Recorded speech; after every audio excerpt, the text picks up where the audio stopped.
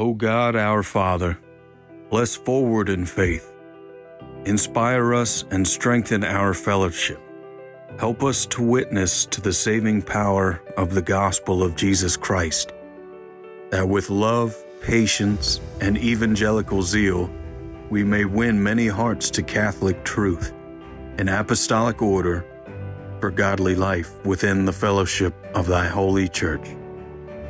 We ask this through Jesus Christ, thy Son, our Lord, who liveth and reigneth with thee and the Holy Spirit, one God, forever and ever. Amen. Well, welcome back to this week's episode of Forward in Faith North America podcast. I'm Father Darryl, and I'm here with Adam. And we're going to be talking about the priesthood as an icon, a living icon of Christ. So the hope is to weave together the past couple weeks, create another plateau of discussion and theology, and then use that to launch into some other stuff next week. But this week, icons of Christ. What's an icon? A visual representation of something else, or a more tangible image of something. Perhaps, yes, I guess, depending on usage. If we want to go theologically, biblically, right? An icon, like the picture, an icon is a window into heaven. Mm-hmm. And it's lifted from the theology for this was hammered out quite extensively in the Seventh Ecumenical Council, where John of Damascus, the Damascene, was instrumental. He was behind that council, shaping the theology of icons for the church, in contrast to the iconoclasts who were destroying images and essentially cherry-picking passages of Scripture, saying, "You shall not make for yourself any graven image," means there can be no icons, and so they would destroy the pictures, they would destroy the statues, etc.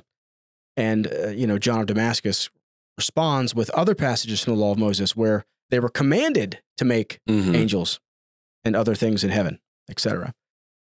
Anyway, that Seventh Ecumenical Council, not initially received in the western part of the church, but eventually it is.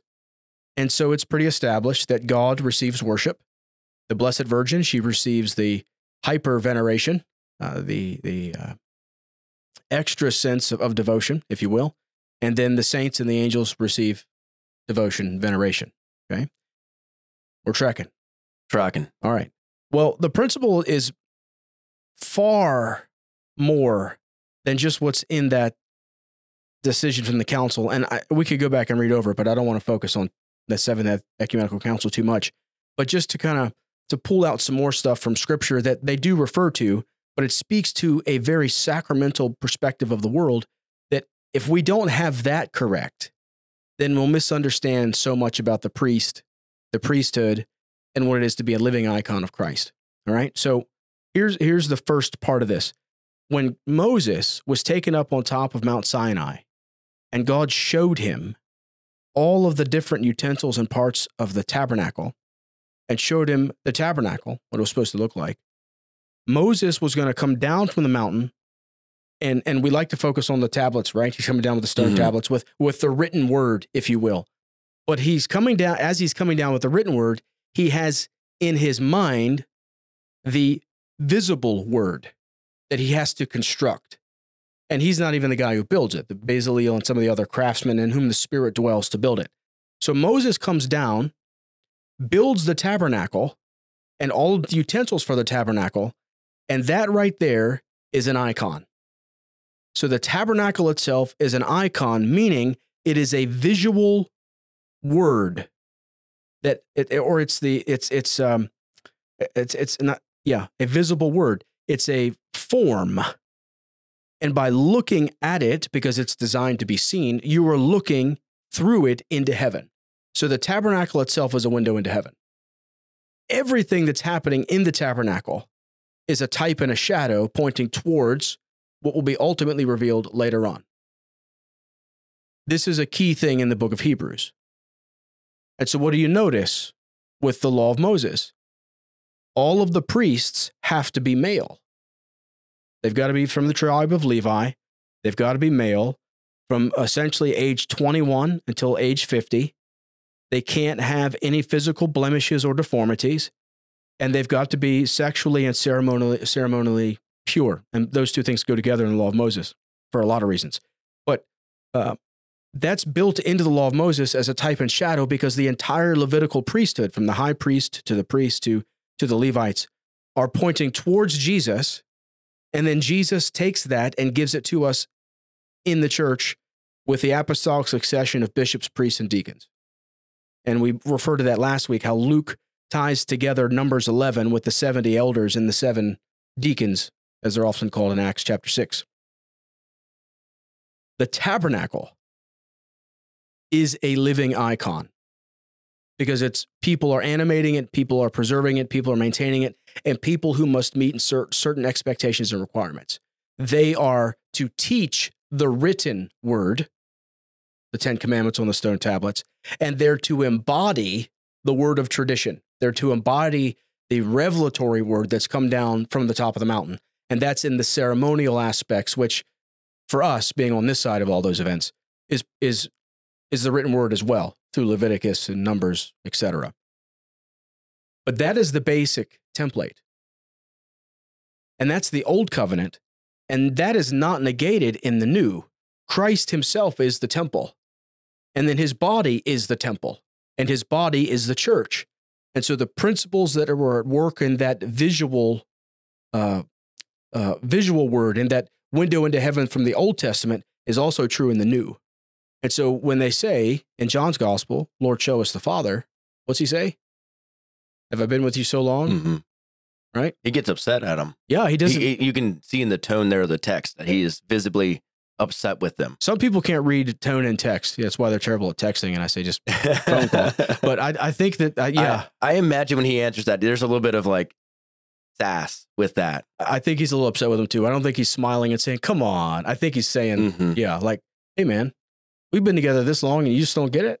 If you've seen me, you've seen the Father. Meaning, if you've seen me, you've seen heaven in all of its embodied power, embodied form. And that's what Paul says, right? In him, the fullness of deity dwells bodily. And then Paul says to the Colossians, and it's in him that you are made complete. So it's in Christ, the head, that the body derives its identity, derives its liturgical form, and the body of the church makes heaven visible. So that when you go to the church, and the church is not just an event, it's not just a Bible study or a prayer meeting, the church, properly speaking, is a distinct organization, a distinct organism, that to be in the church is to be looking through a window into heaven, so that what the church does liturgically is what's being done in heaven. That was the case with Moses in the tabernacle, and it is fulfilled literally and truly in Christ. So the types and the shadows that God guarded with mighty jealousy, Nadab, Abihu, Korah, Dathan, the things that he guarded with severe jealousy were the types and the shadows. He will not guard the reality any less. And the reality is the Eucharistic liturgy and worship of the church, around which are the bishops, the priests, the deacons, and then the royal priesthood of the people. The difference being that the judgment, the vengeance of God, if you will, on those who disrupt that living liturgy is not now, principally, but at the end. And that's the warning in 1 Corinthians 3 about the man who destroys the temple. God will destroy on that day. That's some of the scariest stuff in the Bible to me, honestly. When you first become a believer, right? Don't lie if you got a thing for lying. Don't steal if you're a kleptomaniac.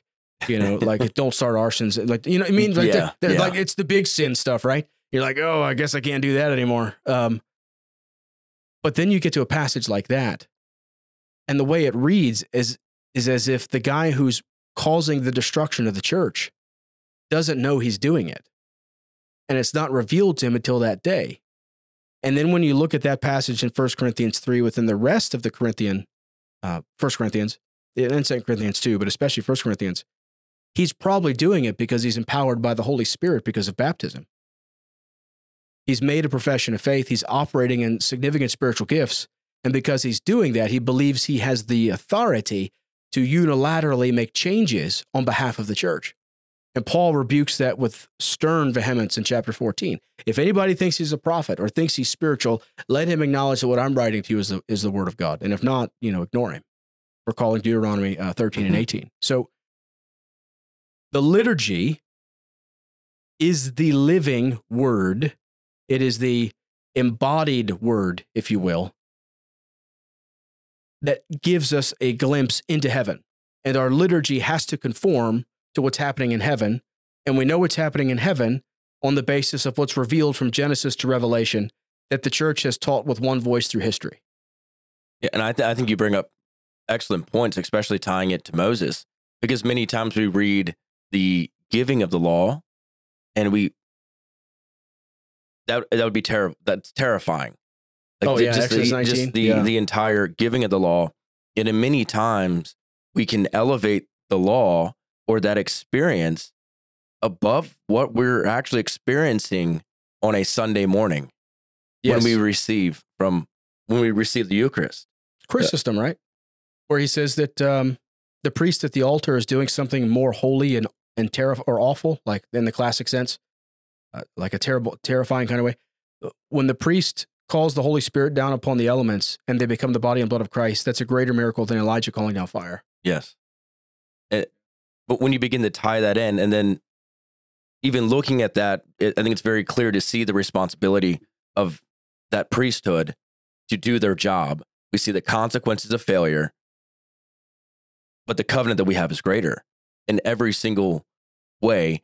And that was nothing more than a type and a shadow. We are living in fulfillment of those things. How much more should we tread carefully? And I think that really, for either those already acting in holy orders or those pursuing it really does, not a nervousness, because I don't think it's meant to like make us nervous, but it's supposed to make us think, because the things that that are happening Paul calls lofty. It Romans 12, your spiritual act of worship, right? And the word spiritual there is logikos, like logical. Spiritual, again, doesn't mean ghostly. And when he says worship, it's liturgy. So here's Paul saying that the word transforming or metamorpho, renewing the mind, is a well thought out, reasonable way of observing liturgical worship. I mean, that flies in the face of contemporary concepts of spirituality, which is often equated with sentimentality. That the more I am emotionally resonating, the more true it is. And I'm not against emotional resonance, right?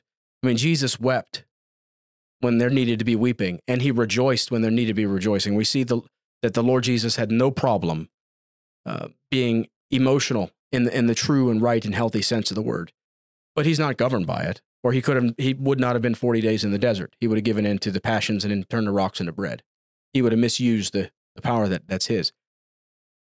But that drives back this bigger point of how often we will change the liturgy because the Spirit told us to. That, depending on what we're talking about liturgically, that is a dangerous, dangerous claim to make that no one in the New Testament seems to make. In fact, it's warned against, and it's forbidden in the Old Testament. So that, what's his name? This is awful. Stephen Knoll wrote, when he was writing about GAFCON, one of the points he brought up was prophetic conservatism. And I think he's right on this. I mean, he's been doing this for decades, and who am I, right? But all that to say, I think that's a very true and right observation, that the prophets of the Old Testament were not innovating, and they weren't creating novelty in Israel. The biblical prophets were engaged in a prophetic conservatism, calling the people back to the law and to a healthy, full observance and obedience to it. And when the prophetic ministry of the church is active, those prophetic voices call us back to a right and a good, beautifully arranged and ordered liturgy. And smack in the middle of that is the Eucharistic center. And around that Eucharistic sun are those planetary bodies of bishops, priests, and deacons. And they are icons of Christ. They're living icons of Christ within that liturgy. I think my biggest question in all of this, I definitely see the difference between unilateral decisions and changes, and obviously church council decisions. And you'll see that how it does either impact or it clarifies issues, which do, I guess, lead to, I wouldn't say changes, but at least it tweaks in it, or it'll concentrate on something or shift focused away from something. And throughout history, we see that. How do we marry those two things together? Well, Like, the church is alive, and like any vine, sometimes it needs to be pruned. I mean, that's the image of John 15. You know, I'm the vine, you're the branches. And so the pruning can be because the fruit's bad, or the branch is bad, or because it's good and it needs to be more abundant. And so sometimes we'll go through the pruning because the Lord wants to give increase, and so he's getting rid of the things that will impede that. And other times because it's just bad and not good for us. So we have to trust him in that. And I think that principle is at work in the body at large. I think that's a very true principle. But let's look at the priesthood and talk a couple points here about how the priesthood is the living icon of Christ, because it's the priest who absolves from sin. It's the priest who speaks blessing. It's the priest who consecrates the elements. We could talk about baptism and solemnity of marriage and here's confession. We could talk about those other components, but if we just restrict it to these first three, because that'll be enough to kind of extrapolate it out for the sake of time. But when the priest is doing those three acts, speaking blessing, consecration of the elements, pronouncing absolution, he's not doing it as his own particular power. He's doing it because that is the grace within the priesthood that he's received from the bishops from the apostles, specifically from Jesus. And so when he speaks those things and does those things within the liturgy, which again is the embodiment of heaven, and well, let me come back to that in a minute. The Lord's Prayer. When we take the Lord's Prayer and understand the Lord's Prayer in relation to the liturgy being the window of to heaven, so the window on earth to heaven, when we understand that's what the liturgy is, then we can see how the Lord's Prayer is being answered on earth as it is in heaven.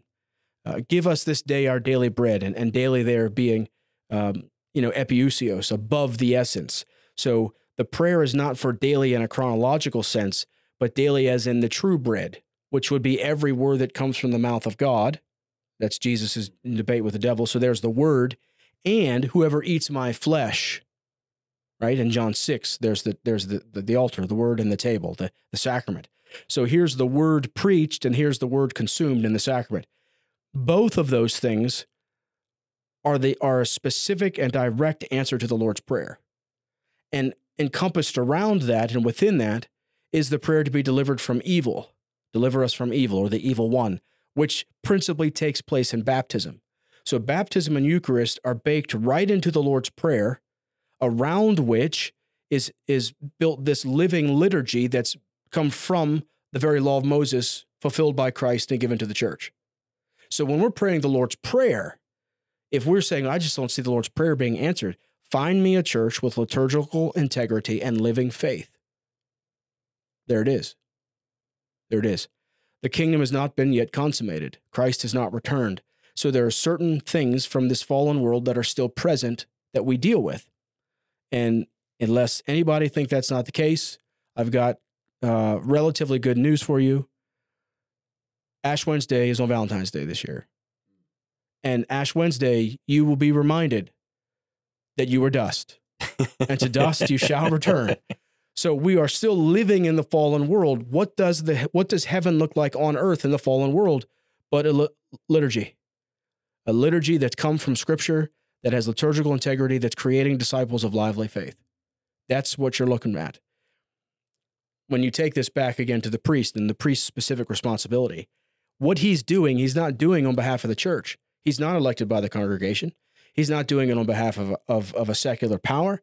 He's not doing it on behalf of an ecclesial organization. He's not doing it on behalf of a parent or of his wife. He is doing what he's doing on behalf of Jesus himself through the agency of his bishop. If he's a bishop, he's doing it directly from Christ himself. This is such an earth-shaking ecclesiological realignment for so many American churches, American Christians. I think that just chew on that, and you'll suddenly start to realize, for example, why women cannot be priests. A woman can't be a priest because when you look into heaven and you see the lamb standing as if he's been slain there by the throne of God, that's Jesus. It's not the Blessed Virgin Mary. She's there in chapter 12 in all the royal glory that heaven can give her. And she's protected by the chiefest of the archangels who throws down the devil. There's the Mary is the embodiment of womanhood. She's the embodiment of the church. We see that in Luke's gospel. We see it in John's gospel. We see it in the Revelation.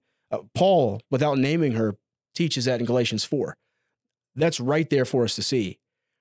A man can no more be a living icon of Mary than a woman can be an icon of Christ in the priestly sense. They're mutually exclusive and they're irreconcilable. So if we camp there and start to really look at the priest as an icon, a living icon within the visible liturgy, or within the liturgy that's making heaven visible, and we're looking through it to heaven, a lot of stuff gets really clear and the confusion goes out the window. I think you also bring up a really good point, this idea of it. It's not like a unilateral movement, like the idea that it's not just that women can't become priests, it's that men we can't do that either. It's not, because I would be the first to admit that would be incredibly unfair. Not that life is supposed to be fair, but it would be almost nonsensical. It wouldn't be logically consistent. But there's something about that when you see, especially the Blessed Virgin, glorified in those things, right? Like and with all those, as you talked to all the majesty that can be given to her in Revelation 12, correct? Yes. So yeah. It's not like it's just one way. It truly is a you see difference, and that's a good thing. Right. We do a significant disservice.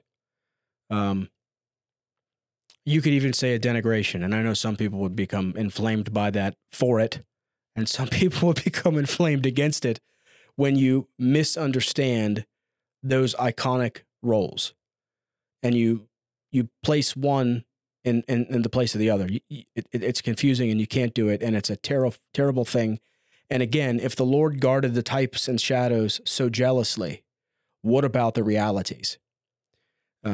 Because as much as this is a sacramental concept, that the liturgy is the embodiment of heaven, and when you're participating in the liturgy, or you're looking through the liturgy, as it were, into heaven, that's kind of like the epiclesis event. That's the Spirit coming down and causing these things to be so. Now, in the case of the priest, unlike the case of the Eucharist, when the bread and wine are consecrated, it's a different set of bread and a different chalice of wine, which is part of the repetitive nature of it. As opposed to the man, when he's ordained, he doesn't get ordained over and over again. The Spirit comes down upon him. He receives the Spirit. There's the indelible mark, and he retains that stamp of grace from the Spirit until he gets to be before the Lord, and however the Lord sorts that out, right? That's a different discussion for another time. But as much as there's that epiclesis, if you will, the priesthood is also an anamnesis. It's a recalling. It's a representing. It's a memory of Jesus's 3.5 years of ministry. And so what he did in his 3.5 years of ministry, he then gives to the apostles, and then they to their successors, bishops, priests, and deacons, each in their own kind and order. So do we see Jesus absolving sin? Yeah. Yes. I mean, do you remember what they say in Mark chapter 1 when he does it the first time in the Gospel of Mark? only God can forgive sins. Yeah, who's this guy think he is? Only God can forgive sins. That is the very power that he gives the apostles. The difference being, one of the differences being, that in Christ's work, he is forgiving the sin because he is the Messiah and he is the Lamb of God. It is his flesh that he is giving. The whole theme we mentioned a couple weeks ago, where he is both the victim and the priest, right? He's both. For the apostolic ministry, for the bishops and the priests, they aren't the sacrifice in the same way, but they participate in it. And because they participate in it the way that they do, in him the way that they do, they have the authority to grant absolution so that people can receive him. And this is another principle that's very difficult for people, because it means that the graces that come from God are mediated, and that they're mediated through other individuals. That is such a difficult concept for American evangelicals and evangelicals around the world, many places, and charismatics. It's a terrible, terrible thought for them. But that, again, is built into nature. Your biological existence was mediated to you through your parents.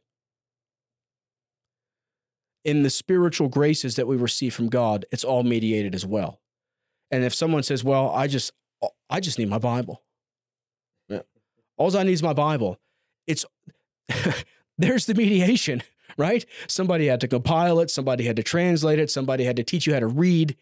It's already been mediated to you. And so when you can turn around, as it were, and look at the process of mediation, that mediatorial process, like dominoes, that has influenced and impacted how you understand what you're looking at, then by the grace of God within the life of the church, you can reset the things that need to be calibrated. And then when you look at the scripture again, you'll see what it's saying and not what you're missing, but you think it's saying. To go back to one of the things that you mentioned was that in the consecration, you see like absolution, you see certain things happening on, like, I would hope ideally daily, most of the time probably on a weekly basis when you're looking at the life of a church. You see them happening repetitively, and you mentioned that. But you mentioned that there's an act that only happens once. And I think that is actually saying something, especially in the topic that we're talking about here. And that's when you're consecrated as a deacon or as a priest. And it's not done every single time before you go and administer or do a priestly duty. It's done once. Right. And so what that means is many times it's easy to look at, I guess, like the highlights and say, oh, that's good, but forget that it's all those middle ground as well. It's those times in between. You don't step in and out of being an icon of Christ. No, and that's part of the alignment. You're right on. You're like, that is life. The things that you do, the life that you live, the things you say yes to and the things that you say no to are ideally a window into who Christ is and his character. And obviously in our imperfection, I think the Lord is working that out. But also in the imperfections, I think, of personalities, I think I've interacted with different priests, and some I would say, man, they really embody this aspect of Jesus. And then I'll meet another one and be like, man, they really embody this aspect of Jesus. And so you see that happening positively, and that the Lord uses parts of either their personality or their charism and what the Lord has implanted there. And you see those priestly duties or those diaconic duties or those episcopal duties, right, just making their personhood come alive in Christ, showing those positive things, how he's made them and how he's been putting grace in their life. Yeah, that's the alignment side, where what's being done in the liturgy, what's being said and being done, is a ritual form that is a window into heaven, right? But it's a ritual form that is the enacting of the gospel content. And the icons who are in that, bishops, priests, and deacons, who are the principal celebrants of those mysteries, their personal lives must interlock and align with what's being done liturgically. We call that integrity. So liturgical integrity is not just, hey, I followed the rubrics. Liturgical integrity is I followed the moral expectations. Again, the principle from the Old Testament. The priests, in order to offer sacrifice, had to be ceremonially clean. This is what Paul's referring to. This principle is what he's referring to in the pastoral epistles. When he says if a man wants to be a leader in the church, he's got to be blameless, meaning there can't be anything outstanding that would preclude him from serving. He didn't say that he's got to be mostly okay. And Paul doesn't refer to the ceremonial side, right? Because that's not the case. But the moral, the consistency, the liturgical, the maturity has to be present, that he has a good name amongst the people in the church and outside. Once that becomes the primary rubric, the primary hurdle or measure, canon, if you will, once that becomes the primary thing, lots of men slow down what they're doing. And many of them get ruled out. Many get ruled out. Many are called, refuted, or chosen because they won't endure the process to come into blamelessness. Because you got to live that way for a while. You can't just say, well, yeah, I repented yesterday, so I'm good. It doesn't work like that. But that also goes back to the other point you brought up, that built into the law of Moses, when Moses says that, you know, what I've set before you today is not hard for you, you can do it. He was right, but right within that is the offering system on how you atone for sin, how you repent. So yes, you can observe the law because built into it is the expectation that you're going to fail, and the Lord will forgive you if you sincerely repent. It's the same thing in the New Testament. The Lord Jesus would not have had a lengthy discussion with the apostles in Matthew 18 about how to forgive and reconcile people to the church if he did not anticipate and expect there to be imperfections. So perfection and blameless aren't the same thing, because if you are a bishop or a priest or a deacon, you lead the church in your repentance. You embody before the church, not because Jesus ever has to apologize, but you're standing in his stead. And so when you don't have the alignment liturgically, with the liturgical alignment between what you're doing and how you're living and what you're saying, then you lead the church in your repentance. You do it, one, by, regularly confessing your sin, morning and evening prayer, a confessor, spiritual directors. I mean, there's so many ways that this can be done, but you demonstrate to the church how you say, man, I shouldn't have done that. I've got no excuse. I've got no excuse. And then you receive the absolution, not from the church, but from another bishop or priest.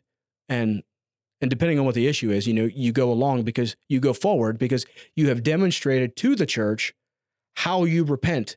And that's Galatians 2, when Paul rebukes Peter to his face.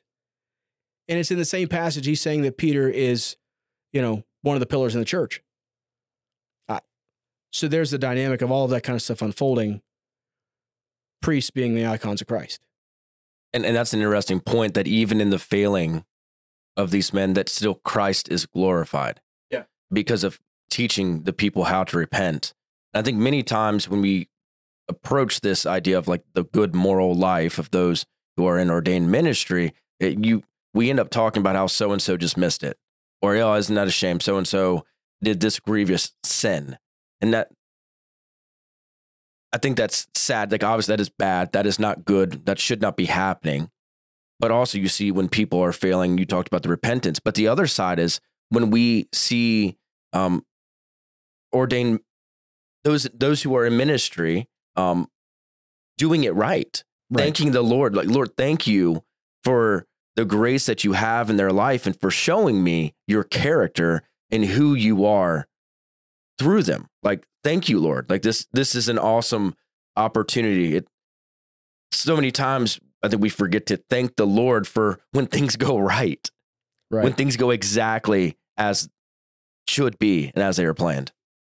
Okay, let's we could dovetail on more of that too.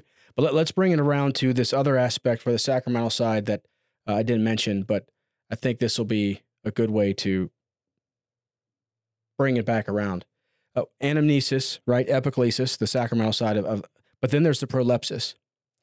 The priesthood, the apostolic succession itself, bishops in the church are eschatological. This is a big deal for people again as well. When a bishop is present in the church, when the priest is present, when the deacon's present. So the apostolic succession, primarily in the bishop's office, But then devolution, right, into the priesthood and to the diaconate is eschatology. It's eschatological. It's end times. It's in anticipation of Christ's return. Paul will at many times refer to his presence amongst the churches as a parousia, depending on your Slavification. But so he'll talk about, like in Philippians 2, therefore, my beloved, 2:12, therefore, my beloved, as you have always obeyed, not as in my presence only, but now much more in my absence, work out your own salvation with fear and trembling. In 2 Corinthians 13, we see Paul expanding upon this even a little bit more, where he says, 13:1, 2 Corinthians 13:1, this will be the third time I am coming to you. By the mouth of 2 or 3 witnesses, every word shall be established. I have told you before, and foretell as if I were present the second time. And now being absent, I write to those who have sinned before, and to all the rest, that if I come again, I will not spare, since you seek a proof of Christ speaking in me. Verse 4, for though he was crucified in weakness, yet he lives by the power of God. For we also are weak in him, but we shall live with him by the power of God toward you. Examine yourselves as to whether you are in the faith. Test yourselves. Do you not know yourselves that Jesus Christ is in you, unless indeed you are disqualified? So there's an example of the eschatological component, that when Paul would be absent, but then he would come to the church, there'd be a parousia, his presence, and he would come to judge. He's coming to evaluate them in the basis of their faith. Peter and John do that in Acts 8 when they come to the church that's just really starting to come together, when they engage in what we call confirmation with the Philip's converts. And they don't. Peter issues judgment. He does not acknowledge Simon the sorcerer as part of the church. He says, repent, as I say, as part of the church. He was baptized. Scholars go back and forth on what actually is going on there. But what is clear in the text is that Simon Peter is not using the keys to grant forgiveness to this man and calling him to repent. All that to say, and we could go into more passages here, that the apostolic succession, the priesthood as an icon of Christ, is eschatological. It has an end time dynamic to it. It's got a prolepsis to it. When you go into church and the priest is celebrating and the liturgy has its integrity, the priest is there not on his behalf, not on the church's behalf, but on the behalf of Jesus. And when he comes to visit you in your home, when he comes near to you with the holy, awful, dread, bloodless sacrifice of the Mass, the Eucharist, when he's coming to you, he's coming like Samuel did, and the people of Bethlehem trembled, because he's not himself, and your conduct towards him is your conduct towards Christ.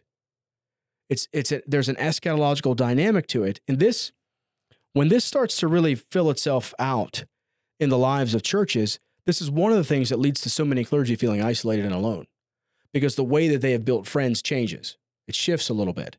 And part of that is the yoke of the priesthood, the burden of the word, and the prophets dealt with this in the Old Testament a good bit. And we see Paul talking a good bit about his sense of isolation. So it's very important that clergy be together, because the priesthood is not an individualized enterprise. It is an order within the apostolic succession, and camaraderie is incredibly important for bishops, priests, and deacons. It's very important for them, because as much as they will have good, healthy relationships with people in the church, and they should, at the same time, there is a dynamic to that. There's a power dynamic. There's an authority dynamic to that relationship in that heavenly hierarchical sense, not the Marxist kind, that exists for the benefit of the other, but that still creates a distinction, a gap in the relationship. And so there's those very particular ways in which the priest as an icon of Christ is being truly manifest within the liturgy itself, and then out of that, send us out into the world, out into the church, in society. And we didn't even talk about customs and stuff. Like this is why priests ought to wear collars, at the least, if they're not wearing a full cassock. We can get into all kinds of other stuff, custom related, because if you say, well, I don't want to do that. I just don't feel like it. Then you're letting your own personal judgment elevate you in a way that just makes you distinct from the order that you belong to, that is not for your sake, but for the sake of Christ and the church. We could get into that too. And that you want to stir some more hornets' nests. I mean, that's another way to do that. No, and that particular issue is one that the Lord has had to work on me and change my mind on. Because I did not come in like, collars, why do you want to wear a collar? What's the point? And then I begin to see how when you're walking into, let's say, a Chinese buffet, that's right, with your priest or a group of priests, how it was very different the way that the people there would interact with us versus if I just went there with my family. Yeah, we get to pray with people. People want to talk to you. They want to, I remember one particular lunch. It was very interesting. Were we Catholic out, or is it just? It was just. It was a larger group. Okay. That then usually meet for a luncheon that we have locally with some different priests here in the area, and then they let some people like me come on, yes, and join them and catch some of it. Yeah. But I remember sitting back and looking like, how awesome is this? We have this fellowship of these priests together, the encouragement that's happening. And then I look over and then there's one of the priests is with an individual and he's talking about how he doesn't go to church anymore. He should. And then there's another one over talking to somebody else. I'm like, what is going on here? And a lot of them visited the buffet. It really did. But a lot of that was instigated because they walked in with a posture that they were going to serve, and people identified them as men of God because of their attire. I don't know. Now, am I saying that those wouldn't have happened if they weren't wearing a collar? I'm not going to go that far, but statistically, no. I will say that it did happen, and they were wearing identifiers as priests. And it's not the only time, right? No, that happens all the time. Yeah. Well, and we could go into more of that stuff too, because that's part of the living dynamic. The icon on your wall is static. It doesn't move. But the liturgy moves. It's a living form. And the priest is alive. So his activities, his actions, his words, what he's doing should point people to Jesus. And to the extent that he is not in sync with the liturgy, he doesn't have liturgical integrity. So there's his life, his morality, doctrine, etc. To that extent, he needs to be more submitted to the work of the Holy Spirit to be transformed to that within the life of the church. And none of us are perfect, right? But if you're a priest, if you're a bishop, you're a deacon, man, blameless ought to be a characteristic. And that's tough. That's tough in a world where we want to assert our rights, where we want to assert our independence. We want to assert our individuality that's been quickened and filled by the Holy Spirit so we can do what we feel emotionally that we have the justification to do. And that is not the case. That is not the case. It doesn't mean those things aren't important, but it means that all of what we are is subsumed into Christ himself. And by being called up into Christ, he makes our personalities in a real way much more distinctly our own. It's a stronger sense of health, a stronger sense of insight, a stronger sense of conviction. All those virtues that are his, he begins to give to his servants, not for our sakes, but for the sake of the church and for the world. And the principal means by which he's doing that is through the Eucharist. And so there's a whole, and the other sacraments, there's a whole dynamic here. But for time's sake, and because we have other topics in the next few weeks, the priest as an icon of Christ is it's a simple thought, but when you start to really camp there and let that yeast work through the dough, let that small mustard seed grow up so the birds can be in its branches. Once you let that start to really move through the rest of your life, it's transforming. And it's transforming in your church. It's transforming in your parish. It's a wonderful gift that the Lord has given us. And we do well to walk that out as best we can, letting him unveil more and more of it as we get closer and closer to him. Well, I think that's it. It seems so. Yeah. Don't worry. I know many of you are worried. We always have next week. Yep. Hopefully. Lord willing. Yeah. Well, thanks everybody for listening. And we hope the Lord gives you a great week and you will begin Lent before the next episode comes out. So May your observance of Lent be holy, righteous, and healthy for you. Once again, I'm Father Darryl, and I'm here with Adam. See you later.